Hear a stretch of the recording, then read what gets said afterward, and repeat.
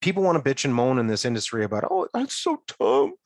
It's so okay. What's tough? Like, you want to hop into a service van and go repair HVACs for a living and make 100 grand a year, cutting up your knuckles and going into people's disgusting basements to fix HVAC units? Go ahead. You're not going to cut a living like this. You're not going to be able to work on a beach on the other side of the world and talk to your client. You're just, no matter which way you slice it, this is bar none the best industry to be in when it comes to compensation versus time.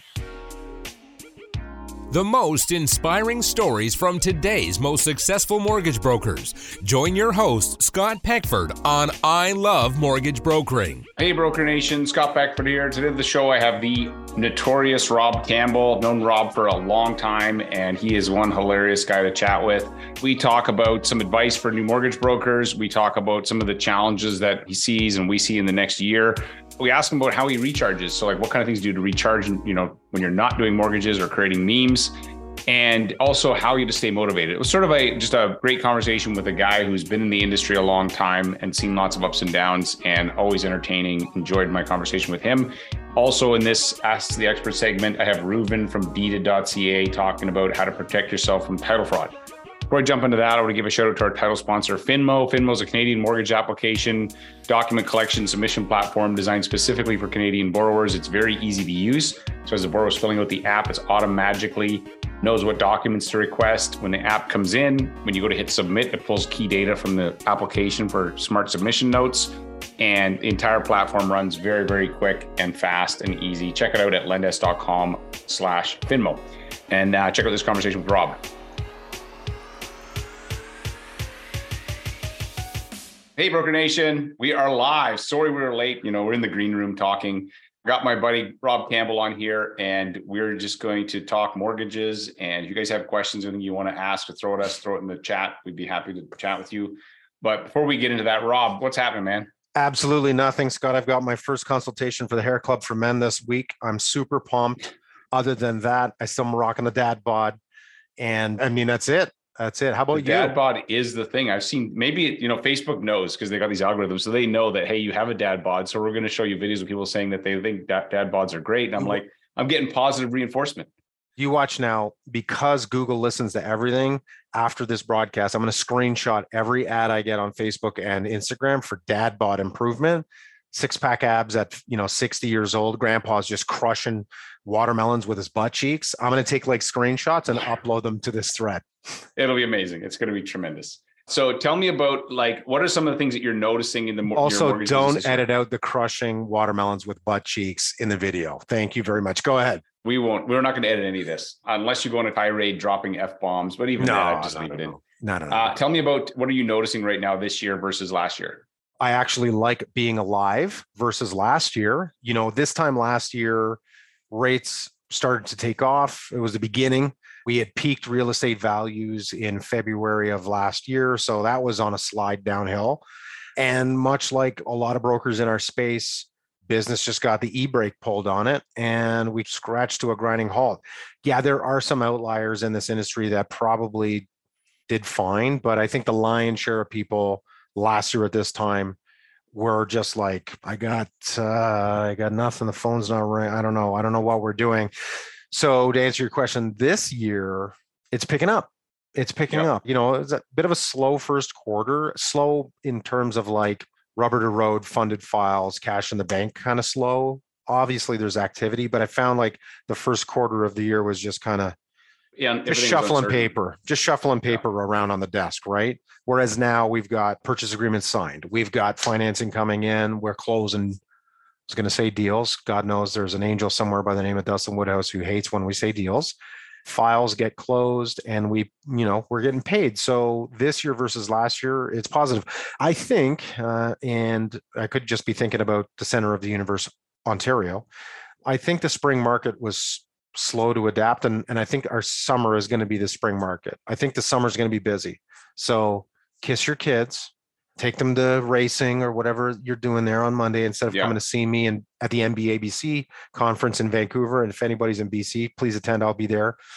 I think the spring market's going to push into the summer. I think we're going to have a really good, listen, 1 million people come into Canada. Where are they going to live? It's just going to push the market. market. People became mortgage brokers last year. Almost. No, I think 1 million people left being mortgage brokers last year on their way to filing for bankruptcy. No, I think that the summer is going to be busy. So that's what's going on right now. It's a great time. It's busy. It's active. I'm sure lenders are happy that deals are starting to come in, because for the longest time they were just like checking for a pulse. Yeah, exactly. What the heck's going on? Yeah. So how do you stay motivated and not lose focus during the, I mean, now it's picking up again, but like even in the last few months, what were you doing other than like crushing out memes and working on the dad bod? What things were you doing to like? Oh, I was working on the dad bod. All right. In the most negative way. Chips and beer. Positive, man. I don't know. Like, I feel like it depends on what your superpower is. If you like hacking away at your keyboard, underwriting files, which to me is like chewing glass, then, that's going to be great. And that's going to keep you motivated. Honestly, for me, like, it goes back to that. I hate using Simon Sinek because it sounds so woo-woo, but like really is find what your why is. For me, I've got my why.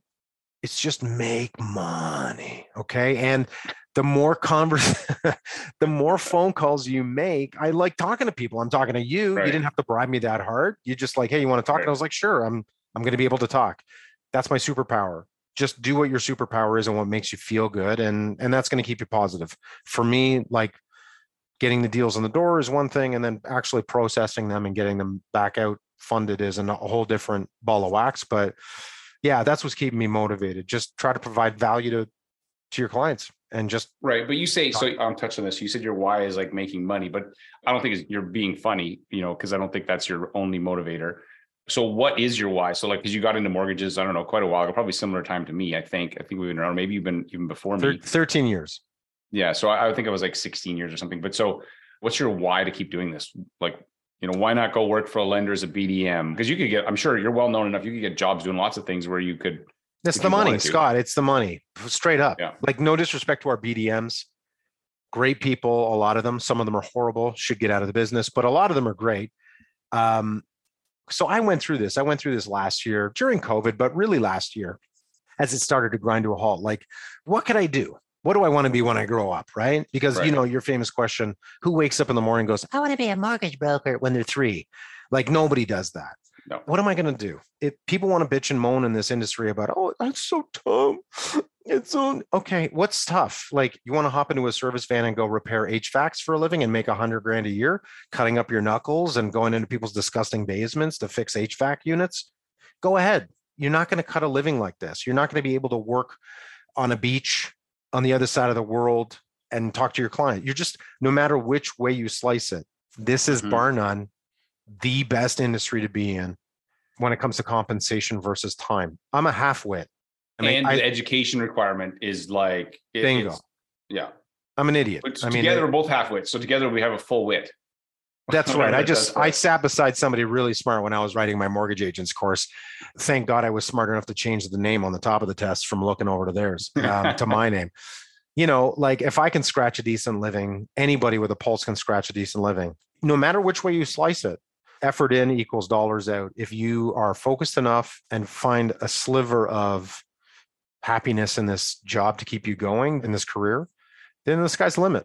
The sky's the limit. Scott, you talk to a lot of people. Okay. You've done a lot of podcast episodes. I've met people in person at conferences. Oh, hey, nice to meet you. Oh yeah, great. And you talk. And then you walk away and you go, the first F-bomb of the show, I'm sorry, everybody, if you're very religious or you haven't heard these words before in your life, turn off the volume right now. I'll have these conversations and I walk away going, that guy's a idiot. And he's doing $500 million a year. The guy, I'm surprised he's not wearing Velcro shoes because he doesn't know how to tie his own shoes, but he's cutting a living like it's crazy, right? So effort, focus, a plan, all of these things come into a great life for us to live in this industry. So when I say like, what keeps me motivated? It is. There are those tiny little mementos in our career where people call you or they email you or you get a thank you card after they move. I've gotten gift baskets. I've had clients show up and give me little gift baskets and beer. That is amazing. And those are the moments that make this career so worthwhile, right? Right. Outside of the money, that's the impact. Outside of the money, absolutely. The impact, it's great. But for every one of those, there's trying to get a lender to instruct to a lawyer on Monday when the deal's closing on Friday, even though you've been file complete for 3 weeks, and you're scratching your eyeballs out going, what do you mean I'm trying to call you and it's a via IP office and your mailbox is full? I want to jump in front of a bus right now. I'm doing everything you're telling me to do, and we can't get this thing instructed. I don't know what we're doing anymore. So the thank you cards make those days bearable.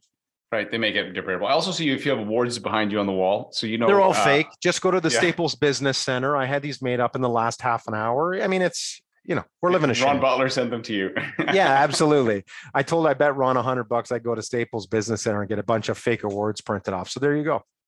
Yeah, those look like they're from your company, but they're actually not ones you have to buy. I don't have a problem with awards in theory. It's just the ones where you have to pay to get them. That was my intention to the whole thing. So listen, let me tell you something about Reader's Choice. Stop with the Reader's Choice. There was a day, I'm old enough to remember, when the newspaper used to show up and it had 4 or 5 full pages in the newspaper that you'd actually have to sit down on a Saturday morning with your pen and go through and go, okay, Johnny Bombat's chiropractor. We like him, right, honey? Okay, just put a little check there. And then you go through all these categories and then you sign it and put your address, and you would actually have to mail it in to win. Now it's an email campaign. You email your database. Hey, everybody, just please take a moment. And I mean, who are we fooling? A Reader's Choice.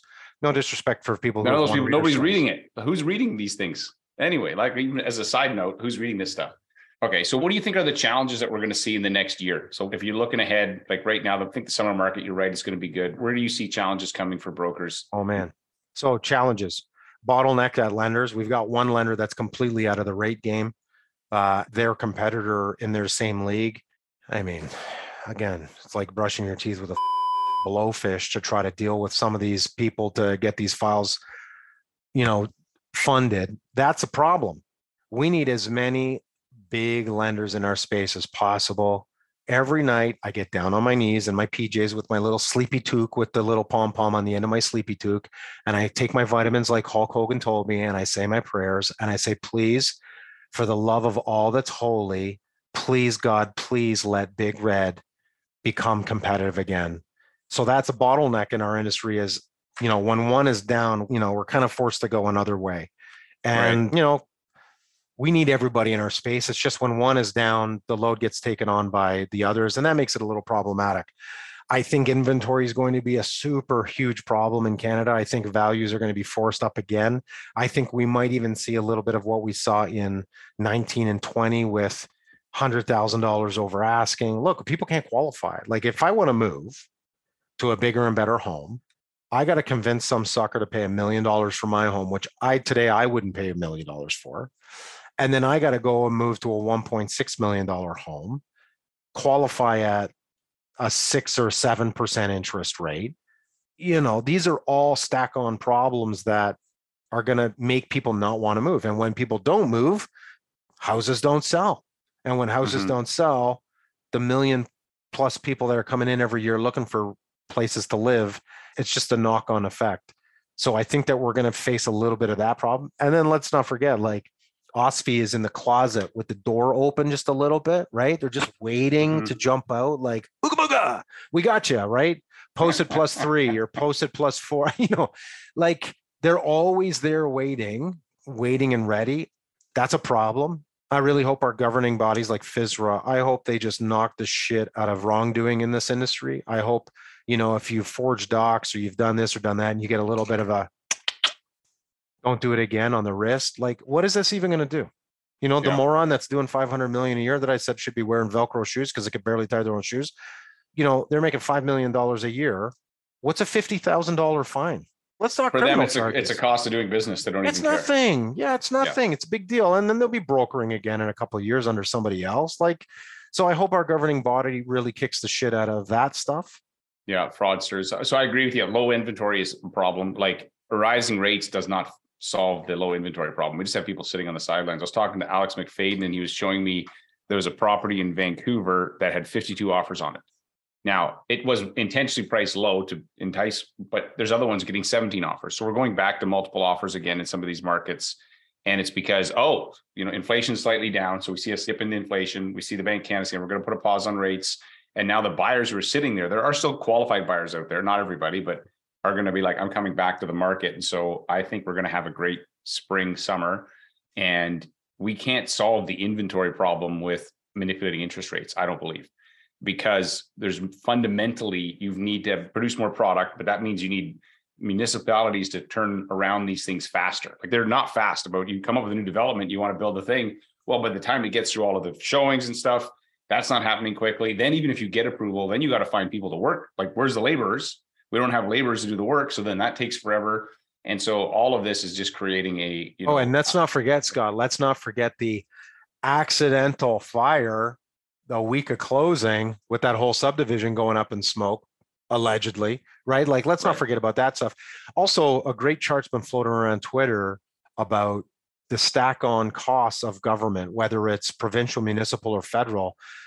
On average, they're making a fortune off this. They're actually, like, between the transfer taxes, the municipal, every time you get development, what they call development surcharges, it's not insignificant. And so they also don't have an incentive to change it, right? Because they're like, And heaven forbid, listen, there's environmental impacts. Obviously, we need to be concerned about environmental impacts when we're talking about housing, but also, this is a multi-level government, multi-year problem. I voted for Pretty Boy JT in 2015, and I don't even know what the hell I'm doing now. But it's not just him. The point I'm trying to make is it's not just him. It's a knock-on effect for generations.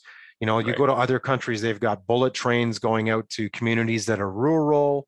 They've got infrastructure. They've got a lot of stuff in place. We've been living a single detached home, drive up the 401 here in Ontario in gridlock lifestyle for a long time in Canada. I don't know. It's a problem that's not going to get solved. And that actually did an interview earlier today with a pretty important guy, Scott. I did an interview. All you do is interviews now. I'm not even funding files. I'm just doing interviews all day. And that was one thing we talked about was, these numbers are just not going to stop. I'm very bullish on real estate because of that. Right. You know what's interesting? I was talking to somebody recently about the impending population collapse in 2050. So they figure that China will be at 600 million in 2050. Yep. Keep in mind they're at 1.1 billion right now, but you're averaging one child per two people. Yep. And so in the West, fewer and fewer people are having kids or having fewer kids. Some people are opting out completely. Yep. And so we had this a few years ago. We used to think, we're going to overpopulate the earth. We figure in 25 years, the population of the planet is going to be down, not up. And so when I think about this, not that I'm probably won't be, maybe I'll be in the game in 25 years, who knows, but what is that going to do to real estate? I think what's going to happen is there's going to be certain areas where people are going to still want to live. So high demand places will still do well. But there's going to be other places where the bottom will fall out of those real estate markets because nobody wants to be there. And if you have labor mobility on top of that and you have low population, real estate is not going to look the same in 25 years as today because of the population. The demand is going to go down, I believe. And so this is just. I brought this up to a financial planner that I know, and I brought this up maybe a year ago. It was around, the announcement of 500,000 people a year or 400,000 people a year. We've all lost count. But anyway, I brought this up because I had the same idea as you. I'm like, well, maybe the whole reason of not really expediting all this growth is because they know in 25 to 50 years, there might be some ghost cities, with inventory. And he brought this up and is really, really smart. He said, Rob, granted, the population of the world might not be 8 billion. Okay. Maybe it's 5 billion. Let's say 5 billion, right, which is a huge decrease. He goes, do you think all those people in countries in Africa or in India or in South America are going to want to stay in those countries that maybe their political choice is not as free as here? Maybe their right to have, women having equal rights, voting rights, just rights in general. Where do you think they're going to want to go? Right. And when he said that, it was like, man, it kind of makes sense. They're going to still want to come to a place that they've got a voice, right? Right. So I agree with that's what you're why I saying. think it's regional. That's why I say that you're going to have some areas we're going to still see growth. There's going to be other areas where I believe we're going to see it's going to be down. I also heard the other thing with commercial real estate. So like in San Francisco, commercial real estate apparently is like 40% vacant. Like nobody's using them because everybody's working from home. And well, not only that, but who wants to even go downtown San Francisco or LA? It's like The Walking Dead. Yeah. I mean, that's a whole other thing. But I think that, so you have these, there's going to be some massive transition happening, I believe, in labor, in movement, people. And so if I'm in real estate, I'm always going to be picking big cities, like places like Toronto, stuff that people are going to, and places like Canada, where people are going to want to move. Like if they open the doors, we'd get more people than a year in coming here. They could double or triple that because people would want to move here. Now, Absolutely. we couldn't handle, like I'm pro immigration. I think net, we're better off having more people come in. I think a lot of times the first generation, without sounding in any way, most first generation immigrants are extremely hardworking. They're coming here for opportunity. And they're people that I would bet on all day long. I'd be like, those people, you let them in, they're going to do great things. And so I'm very pro immigration. It's just, can we house everybody? And well, this is very Canadian, Scott. This is very Canadian how you just said that, because I say it the exact same way. We like to pussyfoot around in Canada by saying, I don't mean to offend. Listen, the fact is, I am a product of two immigrants of Canada. Okay. My father he's a kind of quasi-Canadian, right? Because he was born in England. So he's kind of like he's a caker, but he immigrated. Anyway, he got the shit kicked out of him when he moved here because of the way he spoke. Even though he was English, he still got the shit kicked out of him. My mother immigrated from the Mediterranean. So my mother's Maltese. So again, Arabic blood, Arabic tongue, again, made fun. So I would agree with what you said. Like when you come to resolve in your homeland to drop everything and put what little you own into a suitcase and go to a completely different culture. It's no different than me selling all my fake awards on eBay, getting some money and moving to Sudan. Like that's legit. Like, what are you even talking about? It takes an immense amount of courage to do that. Yeah. Where we fall prey here in Canada is we're so afraid of offending people by even just saying, hey, I think 1 million people a year might be a little aggressive, guys. And I feel like, even though I voted for the guy in 2015, I feel like supporters of a current political spectrum, we're getting way out of mortgages here, people, but that's just how I roll. I don't give a shit. I feel like people will jump all over you for even having that conversation. And it's like, no. We all agree we need immigration because Canadians aren't having babies. We're going to actually, if you look at the population growth, we're going to decrease as a country in the 25 years if we don't have immigration. Right. So, and there's a lot of mortgage brokers out there doing their best to try to make tons of babies, but not this guy. It's a problem when you have people coming here looking for a better life and then they fall flat on their face because they're working $15 an hour jobs. They've got nowhere to live. I mean, it's just a brutal struggle. So the federal government doesn't want to hear that. If you start having that dialogue, people start going, whoa, you clearly hate people. Like, no, I don't actually. So here's the problem. So you got to talk about things in degrees. It's like, yes, I agree with, this at what level or what amount is the part you're talking about, right? Like, I believe that, exercise is good for you, but you can't go run for 8 hours a day and probably you would have detrimental effects on your health. Right. So there's we're not saying that it's bad. We're saying that what is the amount degree? I don't know. Yeah. But yeah, I don't know that the people that are making these decisions are actually, they're not certainly no smarter than we are. I'm not saying that we're smart. There doesn't seem to be a lot of creativity or innovation around how we're trying to solve some of these problems. It seems like it's just, we're going to raise interest rates. That's going to solve. It's not going to solve anything. It's going to do nothing for the average homeowner trying to buy a house. It's not going to help them in any way whatsoever. But yeah, in any case, I think it's no different in high level government than it is in high level, the corporate world. What do they do in Japan? You're the president of the company. On day one, you start on the line with like you're the janitor. You're walking around, don't cancel my caretaker, whatever you want to call it. They literally get to put their rubber gloves on and they get onto the line and they do the assembly work. This is the president of the company, global company, making the parts. Why are they going to make them do that? Because they want them to understand the worker's tasks, what the worker has to go through. So when you get government who are trust fund families, silver spoon, multiple homes, what the do they know about a single mom or dad trying to buy a dozen eggs at the grocery store? They don't know. They don't know what that's like. We got a leader who's trying to beat up CEOs of grocery companies, and he's doing it with a Rolex on. Right. We're living in a movie. I don't know what's it's not a particularly good movie. So so what would you say are some of the misconceptions or myths people have when they first get into the mortgage space? We have some, there's still a lot of people interested in joining it because for all the reasons you said. So what are the things that if somebody was newer, would you be like, hey, slap, this is what you need to pay attention to? I'm curious how you'd answer that. So I just had a phone call last week where a government employee called me wanting to get into the mortgage industry. I'm like, okay, talk. They're in their late 40s. They have a full-time government job, almost $100,000 a year. They have a pension. Benefits. I mean, everything. They're able to retire. I feel like it was 7 years. That would put them at around 55, I believe. And I said, well, what's the pension worth? Like your salary's, let's say 100. It wasn't 100. It wasn't quite 100, but let's say 100.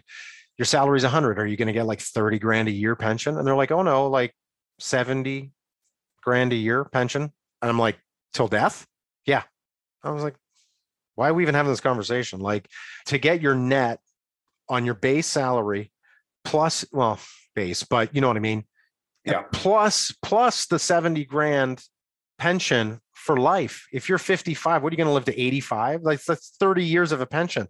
What are we even talking about? So listen, it's a fantastic industry to be in. I got into this industry 100% cold when I got into it. I left a blue collar job and got into this with no sales experience, no financial experience. It's been a difficult go. I can't imagine somebody getting into this industry now with no experience. If you've got banking experience or you're an entrepreneur, like you've got some hustle and you understand about time blocking your day and making your calls, and like if you've got a database to work off of, right? I came in with nothing. I came in with no database. So it was extremely hard.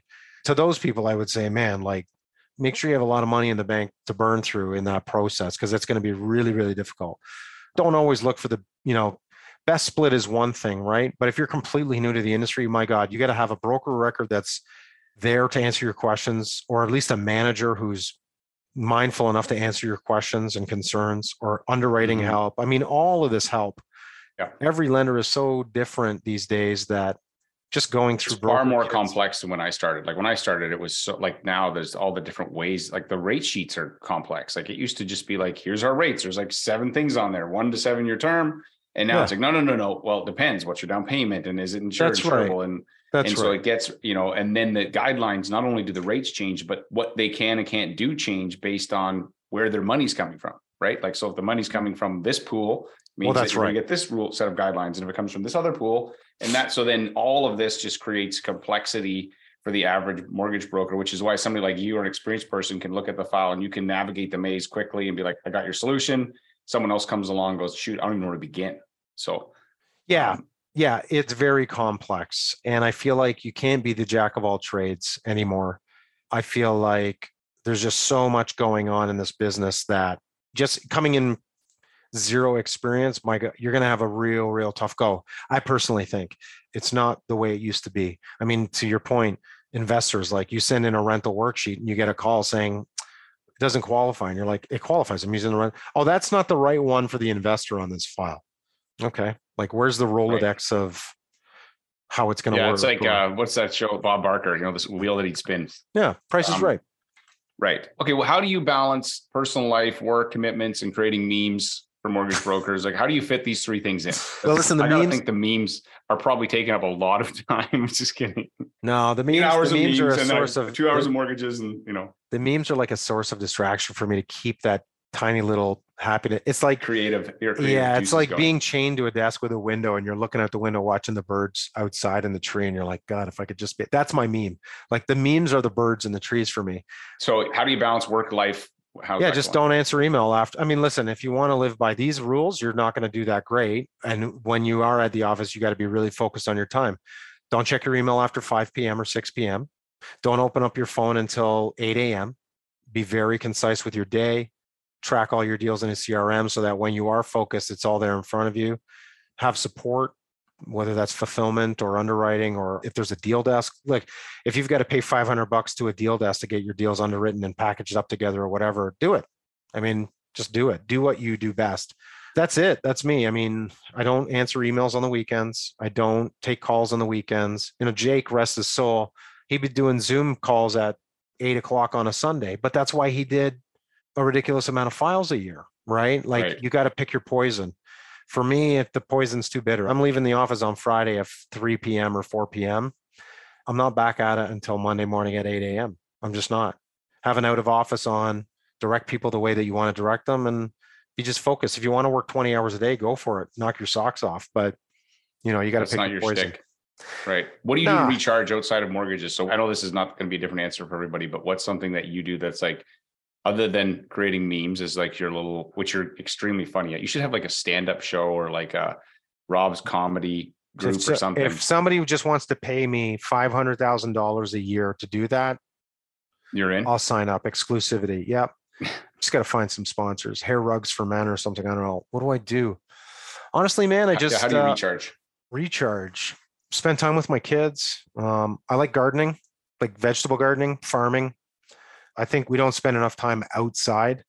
And I'm not talking outside like on your back deck listening to your neighbor's country music and the kids screaming. And I mean, like, get out into nature, no phone, no earbuds, no podcasts, nothing. Like literally walk on a trail, listen to your feet hit the ground, listen to the birds, breathe in some fresh air, or whatever it is you're going to do. Just get out. But when you're out, be out. Like, don't listen to David Goggins screaming at you about, going hard or whatever. Just get hard. That's what I do. That's what I do on my downtime, is just try to recharge. Right. Yeah. I like hiking and I do some running. I usually do listen to a podcast but I'm not working. For me, that's like one of the things I've done recently is if I get ideas as I'm walking or hiking, I'll open up a notes thing on my phone and I'll just talk the note out to be like, hey, this is an idea for a podcast, or this is something, and I just drop it in there and I can keep going and I don't lose them, because I'm like a squirrel. It's like, oh, that was a great idea, and then it was gone. And so that's why I'm finding that's useful for capturing ideas as I'm on the go. But yeah, I thought about that too, but I actually thought about going like super analog and having like almost like a little mini, like a pencil, like a golfer's pencil, and notepad. Yes. Like a golfer's, like a caddy notepad. This sounds so ridiculous, but here's the thing: when you're walking and you open up your phone, next thing you know, you're watching a cat pounce on a kid in a snowsuit. And then, half an hour later, you walk off a cliff because you're not paying attention, just super analog. Like, it's amazing how empowering a to-do list is, even on your desk. Like, write it down. Don't open up an app or send a reminder, like just write it down and have it in front of you. It's so powerful. Like, analog is so powerful. Yeah. I think we're going to have a generation of kids, maybe not all, but that will come up and reject this total connection to technology and because sort of like the kids always, they rebel against what the parents do. And so the parents are always on devices. You're going to see kids, I'm going to go the opposite. I'm going to have a flip phone and you're not going to be able to text, And so I feel like we will see some of that, because the younger generation tends to always want to go the opposite of their parents, and the parents live on their devices, like, for the most part. It's funny you mentioned that. In our house, we have 2 teenagers. They both have flip phones. Right. But you know why? Because I don't need my 16-year-old daughter looking at filtered women on TikTok thinking that her body's disgusting, and why can't she look like these supermodels, who are fake, by the way. I don't need guys sexting my daughter on a smartphone or Snapchat or all this other bullshit. Both of our kids have flip phones. And you know what's happened, Scott, is so when we go out as a family, we don't have our phones out. Right. What's the point of being out as a family? So when we go out as a family, and even with their friends, like if they go over to a friend's house and they're having a get together, they notice all the friends are sitting around with their phones out, smartphones, except for my kids, because my kids are like, ugh. And you know what? If anybody's watching this that's been out with me at a restaurant, at an event or whatever, you might know, like, if I'm talking to you, Scott, and we're talking like this at an event face to face, and you're like this, oh yeah, and you're doing this with your phone, I'm the asshole that's going to say to you, what the you do? Hold on, Rob. I got to check my phone. Yeah. I'll just walk away. I'll just go, what are you doing? Right. Are you an idiot or something? Like, that's funny. Yeah, it's just how it is. Right. So yeah, my kids have flip phones because of that. It's just like, you need a phone to call if there's an emergency, or you need us to pick you up, or coming home early, or whatever. Yeah, whatever. Other than that, look at the poison that it does for us as entrepreneurs. We're wasting so much time in the day putting up stupid shit that we could be actually focused and doing some productive stuff. Yeah, agreed. I love it, man. That's fantastic that you've got that. I feel like for me, my kids do not have flip phones, but it's like the horses out of the barn. I could get them back in the barn, but dang, it would be a fight to take them away. You did better by not even introducing them. So, okay, last question. What are you doing at the MBA, CMBA, whatever, how BC? Are you speaking? Are you doing like a stand-up routine? What's the scoop there, man? Stand-up routine. So on Monday night at the MBA BC conference, there is a family reunion fun night. So it's the first conference that the organization has had in 3 years. And they thought, why not have a carnival style evening where you're there, you're attending, you might as well come back for the evening before going out later in the night for all of the festivities. So there's going to be some giveaways. There's going to be some prizes to be given away Monday night. There's a bunch of games to be played. There's widescreen karaoke. There's all sorts of stuff. And I'm kind of fitting the model of like a ringmaster kind of carnival Are you leader a kind top of. hat? Maybe. You're going to have to show up and find out. Yeah, I don't know. As I say, my son's got a thing that day, so but he's not in the evening, so I'll Just noodle it lock around. your son in a room with some NyQuil and some cat food. He'll be fine. Just come on down. Just come on down to the conference. Don't actually do that and don't sue me. Right. There's parenting advice. Get a flip phone and lock him in his room with cat food and would you say it? Cat food and cat food and some NyQuil. NyQuil. Yeah, right. Thanks, Rob, buddy. Always good chatting with you. A pleasure. I will be seeing him soon at one of these upcoming events. All right, brother. Thanks everybody for watching, all three of you. And if you like this episode, comment below in the I Love Mortgage Brokering group. And thanks for everything that you do, Scott. Thanks for having me on. Thanks, brother. Bye for now. Bye-bye. All right. Thanks again for listening to this episode with Rob. Hopefully you were entertained and inspired just by his, creativity and just the way he thinks. In this next segment, I'm going to be talking to Reuven from Deeded about how to protect yourself from title fraud. Hey, Reuven, welcome to Ask the Experts. Hey, Scott, thanks for having me again. Hey, so today we're going to talk about the F word. Yeah. Fraud, not the F word, because we don't want to get an explicit rating. So I've noticed that they're hearing a lot more about increases in fraud, a lot more talk about title fraud lately. So why don't you explain what title fraud is, if anybody doesn't know, and then we'll jump into some of the, I want to dispel some of the myths around it, but also help people protect themselves from getting caught in the middle of a mess. Yeah, you bet. I think many people have seen, the headlines lately about title fraud. Title fraud in general happens in different ways, but essentially it's an illegitimate party that essentially defrauds a homeowner either by selling a property unbeknownst to that homeowner. So that they don't own. They sell a property that they don't own. Exactly. Right. Exactly. And it's happened a few times. I think, there's been a couple public cases where the homeowners were overseas. The home literally got listed on the market. Unsuspecting buyers came in, bid on that place, signed a contract. I believe there was a case where people actually moved in and started renovating a place. And of course, the homeowners catch wind of it. By the time they do, it's too late. And that property has been essentially legally transferred to somebody else. Scary. So scary. Okay. So let's say I'm on vacation. My house is sitting there vacant. Somebody comes along and goes, I'm going to sell Scott's house. And they look for properties with no mortgage, right? Was that usually the case? It is usually the case, but I don't think it's the only. Not exclusively to that, but because then it's more equity. If you're going to steal, you might as well steal as much as you can. And if it's got a 50% mortgage on it, you're going to steal half as much money. So and really, I'm not condoning this, but so then they basically pretend to be the owner. They get a listing agent, get an offer, sign it, and then they basically lie to the lawyers as well. And then they get through the payout. How do they get the cash? Is it just come in a check and then they put it in a bank and then there's a whole bunch because you would have to have a bank account attached to that, right? Like everything, right? There's a fraud happening in a bunch of places there.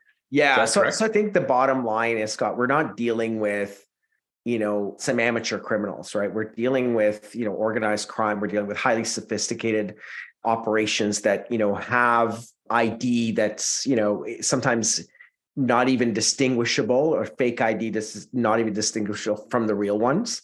And of course, setting up bank accounts down to, credit bureaus and things like that to really have a chain of people fooled. If you think about, the realtor, the broker, you're going to have an appraisal done. You're going to have bank person, the bank. This is like a bank account, right?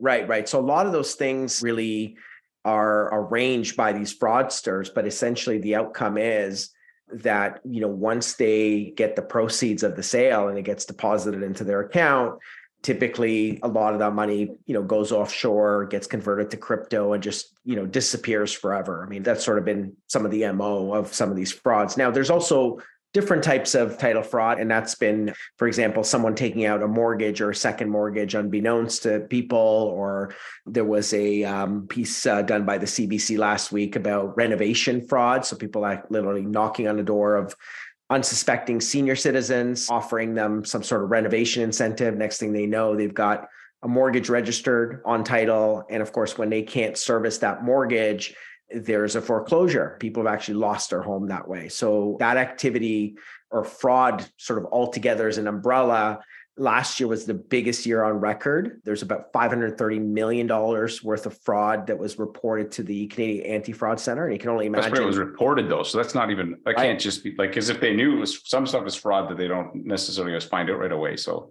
yeah. And you know what? Some people don't report, smaller frauds and whatnot. I think because it's, it's an ego or a pride thing. So not all fraud typically gets reported to the Anti-Fraud Center. But just to put that in context, Scott, that's a 40% increase from 2021. So we're seeing a massive spike, and not only in property, but even I was listening to a webinar the other day. There's apparently a lot of fraud even on automotive. So people are applying for loans, buying 3-4 cars on credit that doesn't belong to them. So fraudulent credit.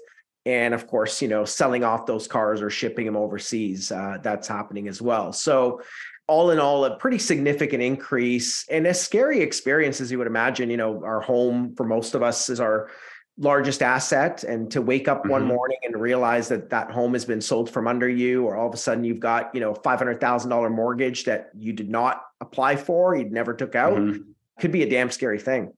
Oh, totally. So what happens? I know the answer to this because I've heard it before, but somebody doesn't know. So let's say I'm a buyer. I buy a property that was fraudulently sold to me unsuspectingly. I move in, I start renovating, painting it, and all of a sudden the real homeowners come back. What are the ramifications for me as the buyer and for the seller?